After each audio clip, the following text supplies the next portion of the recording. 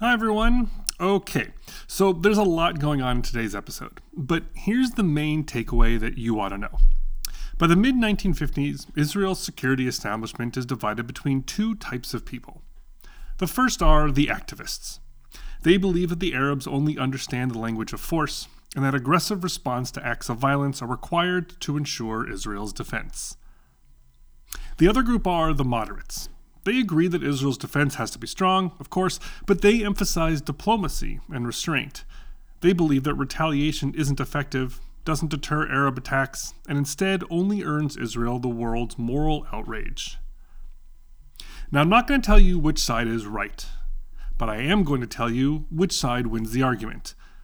What we're seeing here today is the beginnings of Israel, the nation-state, trying to work out how to deal with terrorism. A problem that has never gone away. I'm your host, Jason Harris, and welcome back to Jew Ought to Know.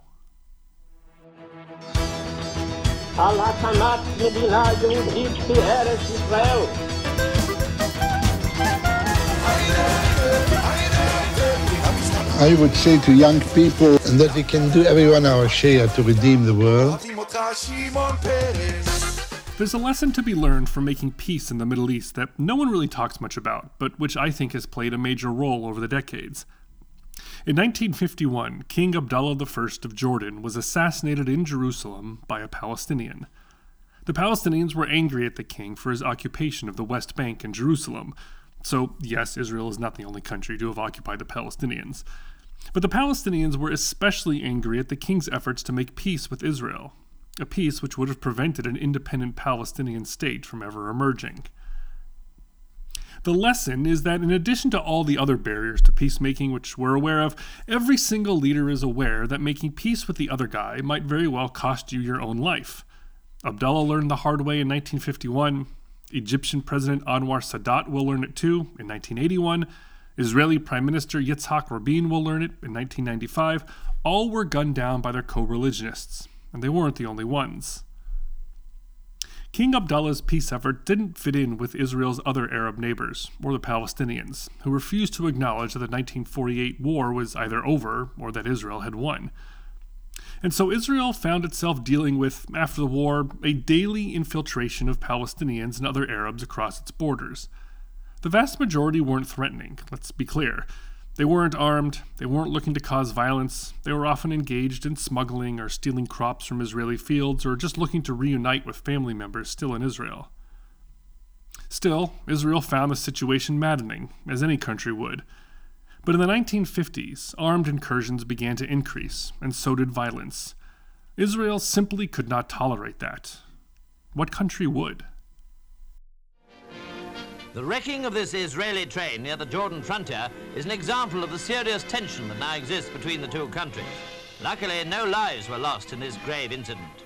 Israeli villagers living close to the border are now being trained in the use of arms by regulars. And with reports of raids and counter-raids in this area, there's always the fear of such incidents leading to open conflict.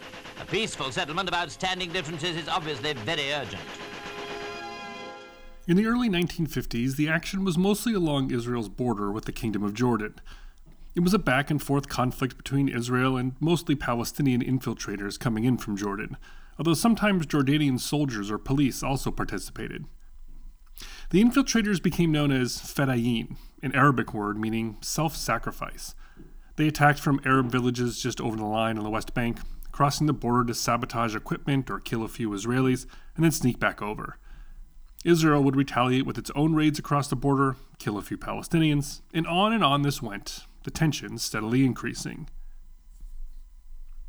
It's hard to pinpoint any particularly awful attack as the straw that broke the camel's back, but in October of 1953, Fedayeen made their way several miles into Israel's interior to the town of Yehud. There, they threw a grenade inside a home, killing a woman and her two children, one of whom was an 18-month-old baby.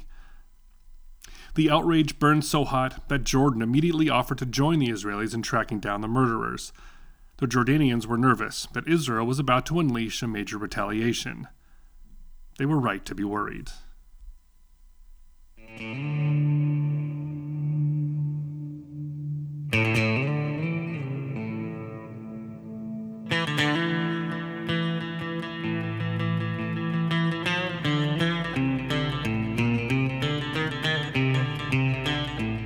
The murder in Yehud of the woman and her 2 children came in the midst of a growing debate in Israel.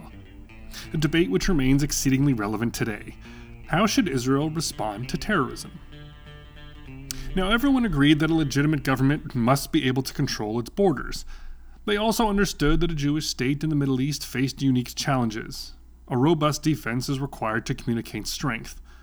Israeli officials agreed with the cliché that their hostile Arab neighbors only understood force, and that to continue tolerating the Fedayeen would be a sign of weakness. Where they disagreed, however, was just how to retaliate for the Fedayeen attacks. The activist wing, those who were pushing for the maximum retaliatory response, they were led by Moshe Dayan. Moshe Dayan is one of our warrior gods from Season 2 on Zionism, a rising star in the Haganah, the pre-state Israeli army. He famously lost an eye fighting against the Vichy French and wore a black eye patch the rest of his life, making him one of the most recognizable Israelis. He made a name for himself as a commander during the War of Independence and later took part in the various armistice agreements, including with Jordan. Since the end of the war, he had advocated a policy of collective punishment. He insisted that retaliation against Arab villages for infiltration would cause the Arab civilian population to turn against the infiltrators, and would pressure the respective governments to tighten up their end of the border. The Israeli historian Benny Morris writes that the policy of retaliatory strikes had 3 main objectives: revenge, punishment, and deterrence. But many Israeli officials disagreed with retaliation. They argued that it didn't actually deter attacks, collective punishment was unjust, and that it made Israel look bad in the eyes of the world. This camp, the moderates, they were led by Moshe Sharet, the foreign minister. He held to the policy of havlaga, or restraint, which had been the pre-state policy in dealing with Arab attacks. Of course, Israel must be strong, he argued, but that applied morally as well as militarily. But the murderous attack in Yehud in October of 1953 gave the activists the upper hand. A few months earlier, a special IDF team was put together called Unit 101. Their task was to aggressively carry out reprisal raids against the Arab villages where the Fedayeen were coming from.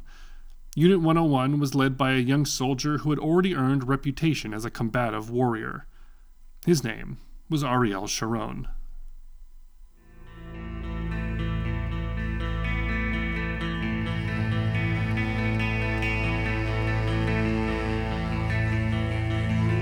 You might remember Ariel Sharon from earlier this season. He was severely wounded during the battle for Latrun in the War of Independence. Under direct orders from David Ben-Gurion and Moshe Dayan, Sharon recruited 50 experienced soldiers, mostly from agricultural kibbutzim. It was believed that soldiers from a farming background had the necessary spirit to really fight for their land. To get into Unit 101, you not only had to pass all the intensive training requirements, but the other members of the unit got to take a vote on whether to accept you. Unit 101 was armed to the teeth, and Ariel Sharon was given his orders: make the Arabs pay a heavy price for attacking Israelis. The tiny village of Kibbya on the Israel-Jordan border is in ruins as day survivors relate how troops from Palestine struck across the frontier at night. They accuse Israeli forces of leveling buildings with grenades, shellfire, and explosives, trapping entire families in the rubble. The attack prompts the United States, England, and France to deliver their sharpest rebuke to Israel since its founding and to demand stern action to punish the guilty troops. The night after the Yehud murders, Unit 101 was sent to raid the Palestinian village of Kibbya. Kibbya was a known base for Jordanian fighters and also Fedayeen. Late at night on October 14, 1953, Israeli soldiers attacked the village, which is just inside the West Bank, not too far from Yehud. A battle broke out. The Israeli army went house to house, tossing grenades to cause maximum damage, dynamiting buildings, and generally laying waste to the town. By dawn, 69 Palestinians were dead. The majority of them were women and children. Ariel Sharon, following the orders of his commanders to attack Kibbya, later claimed that he didn't know the houses were empty, which is highly doubtful, and that had he known there were still women and children in the town, he would not have ordered such an aggressive attack, which is probably more truthful. Nevertheless, the attack on Kibbya was intended to set an example. Ben-Gurion wanted the Arab world to know that Israel wasn't playing games, and that there would be a heavy price to pay for murdering innocent Israelis. Ben-Gurion got that reaction, but he also got another one. domestic and international outrage.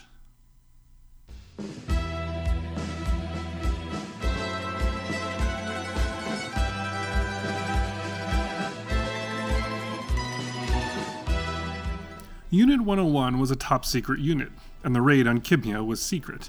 But when word got out, the world was quick with the condemnations. So were Israeli government officials, most of whom had no idea about the operation. Moshe Sharett was the foreign minister and leader of the moderates when it came to retaliatory policy. He had urged against the raid when the idea was first raised. Ben-Gurion then didn't inform him that it had actually been carried out. As for the Israeli public, Ben-Gurion tried to cover the whole thing up and pretend that what happened in Kibya wasn't the Israeli military. On the one hand, Israelis generally supported retaliation as part of a policy of a strong defense. Retaliation boosted morale. It made Israelis feel a bit less vulnerable in the face of terror that can, and did, strike anywhere at a moment's notice. But their tolerance for retaliation stopped at the indiscriminate killing of innocent civilians. Even amongst the activists like Moshe Dayan and Ben-Gurion, who felt that a strong response was justified, there was a sense that Israel couldn't afford too many Kibya massacres on its conscience. Moshe Sharett had a good point. Eventually we're going to want to make peace with these people, he said, meaning the Arabs. For that to happen, we can't go around killing them willy-nilly. And so the massacre at Kibya had the effect of changing Israel's retaliatory policies. Ariel Sharon's Unit 101 was disbanded after about a year. No longer would the army go attacking villages. From now on, it would attack only military bases, since plenty of Fedayeen raids were staged out of there. Of course, that brought up its own challenges. The army didn't face a lot of resistance when it attacked civilian sites. Not a single Israeli soldier was killed in the raid on Kibya. But military bases have soldiers and weapons, and if Israel starts attacking those, then IDF troops will no doubt be killed. And that's exactly what happened. Now there was a cost of retaliation, not just in moral prestige, but in Israeli lives. Suddenly Israeli soldiers started dying, compounding the tragedies of the murderous Fedayeen tax to begin with. So we can see how, from the early years, Israel faced almost no good options in dealing with terrorism. There was a downside no matter how Israel responded. Not responding at all was unthinkable. But it was impossible to find a response that didn't come at a high cost to Israel, whether it meant its soldiers getting killed, or the world condemning it, or the Arabs retaliating for the retaliation, or simply the expense and exhaustion of the constant pattern of terrorist attack followed by a retaliation, followed by another attack, and so on. This is a problem that continues to bedevil Israel to this day. In the meantime, Ben-Gurion appointed Moshe Dayan chief of staff of the IDF, the highest-ranking officer in the army. But the next day, Ben-Gurion announced his resignation as prime minister, and Moshe Sharett stepped in as Israel's second prime minister. For the time being, the moderate wing seemed to have gained an edge. And then something tragic happened.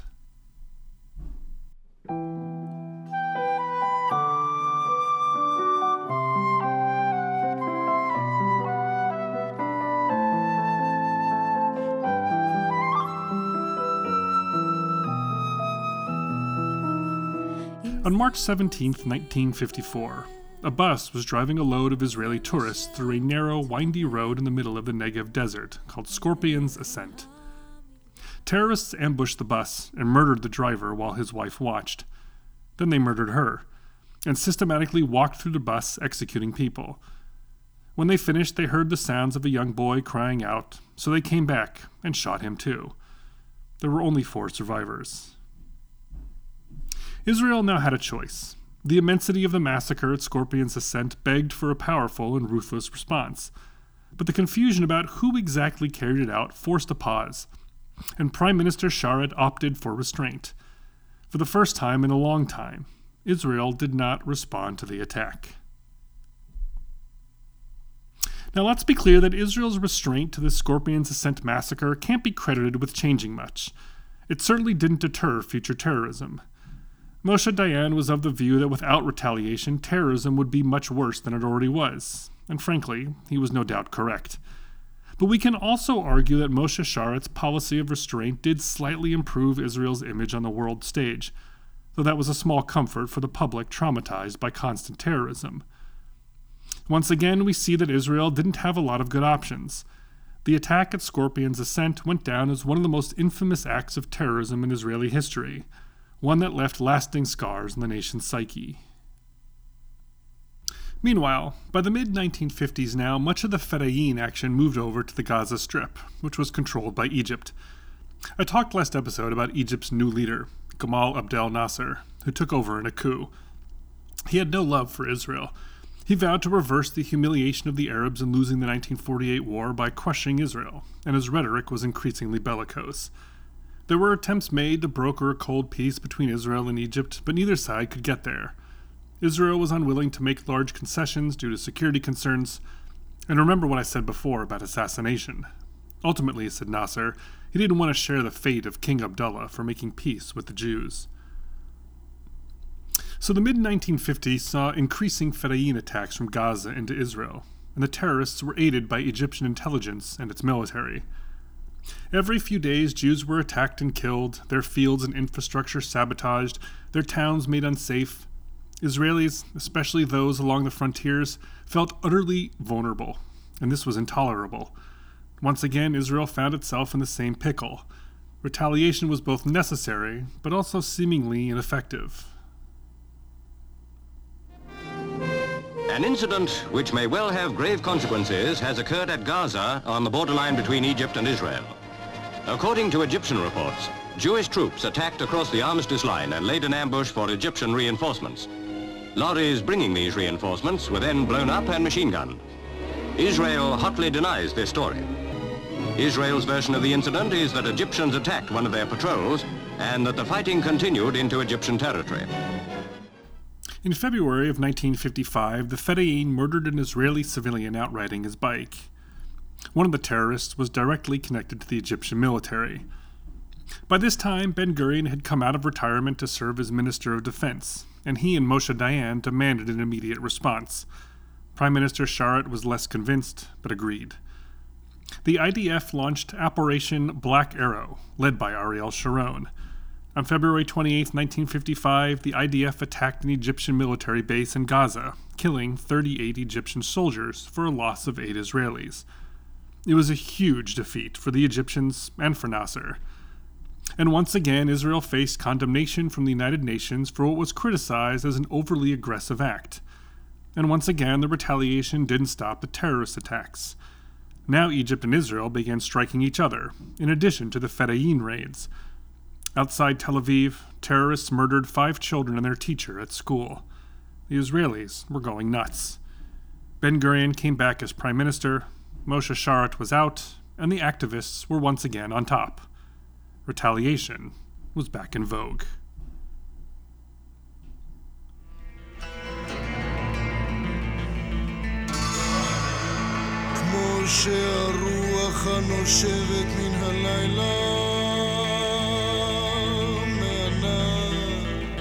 Kibbutz Nahal Oz, a small community of a few hundred residents, sits right on the edge of Israel's frontier, a few hundred meters from the border with Gaza. It was founded in the early 1950s by a unit of soldier farmers who established border settlements to both maximize farming land and also provide the border with some built-in protection. When the soldiers left after a few years, Nahal Oz hired a security guard. They found 21-year-old Roy Rothberg, a soldier who had served in the War of Independence, and who settled at the kibbutz, married, and had a child. On April 29, 1956, Roy Rothberg saw several Arab infiltrators stealing crops from the kibbutz's fields. He chased them down, but that was the point. They were the bait of an ambush by Fedayeen, including an Egyptian policeman. Roy Rothberg was shot, beaten, shot again, and his dead body brought across the border into Gaza. Later that afternoon, it took the United Nations to have his remains returned to Israel. By coincidence, Moshe Dayan had met Roy a few days earlier and returned to Nahal Oz now to speak at the funeral. His eulogy has gone down as one of the most famous speeches in Israeli history, like Israel's Gettysburg Address. He cast the ulterior blame away from the Arabs' burning hatred of the Jews. For 8 years, he said, they have been sitting in the refugee camps in Gaza, and before their eyes we have been transforming the lands and the villages, where they and their fathers dwelt, into our estate. Instead, he said, Israelis needed to look inward, and specifically at the failure of the kind of diplomacy advocated by the moderates in the government. How did we shut our eyes and refuse to look squarely at our fate, and see, in all its brutality, the destiny of our generation? The people who lived at Nahal Oz, he said, had been forced to bear the burden of violence, but had been forgotten. Taking a shot at Moshe Sharet, Dayan said that the ambassadors who call on us to lay down our arms are guilty of malevolent hypocrisy. It is a fallacy, he argued, for Israelis to keep being tempted towards restraint. He described it as the fate of the present generation to face the loathing of hundreds of thousands of Arabs. This is our life's choice, he said, to be prepared and armed, strong and determined, lest the sword be stricken from our fist and our lives cut down. It was Roy Rothberg's yearning for peace, said Dayan, that diverted his eyes from seeing the murderous ambush that was waiting for him. It was a powerful speech, and it spoke to the uncertainties, vulnerabilities, and resolve of the present moment. I told you at the beginning that I would tell you who won the argument between the moderates and the activists, those who advocated for an aggressive defense versus those who encouraged more moderation in diplomacy. It was, of course, the activists, like Moshe Dayan and David Ben-Gurion. At the end of the day, Israel's harsh policy of retaliation didn't do much to deter acts of terrorism, but it did send a strong message of Israeli resolve, boosted the army's fighting capabilities, and firmly established Israel's place in the Middle East. Moshe Dayan later explained his reasoning. Are we justified in opening fire on the Arabs who crossed the border? Will this stand up to moral review? It may be that this cannot pass review, but I know of no other method of guarding the borders. If the Arab shepherds and harvesters are allowed to cross the borders, then tomorrow the state of Israel will have no borders. The ultimate result of the Fedayeen attacks and Israel's retaliation was to dramatically raise the tension between Israel and Egypt to the boiling point. In 1956, Israel wasn't just looking at terrorism across the border. It was looking at war.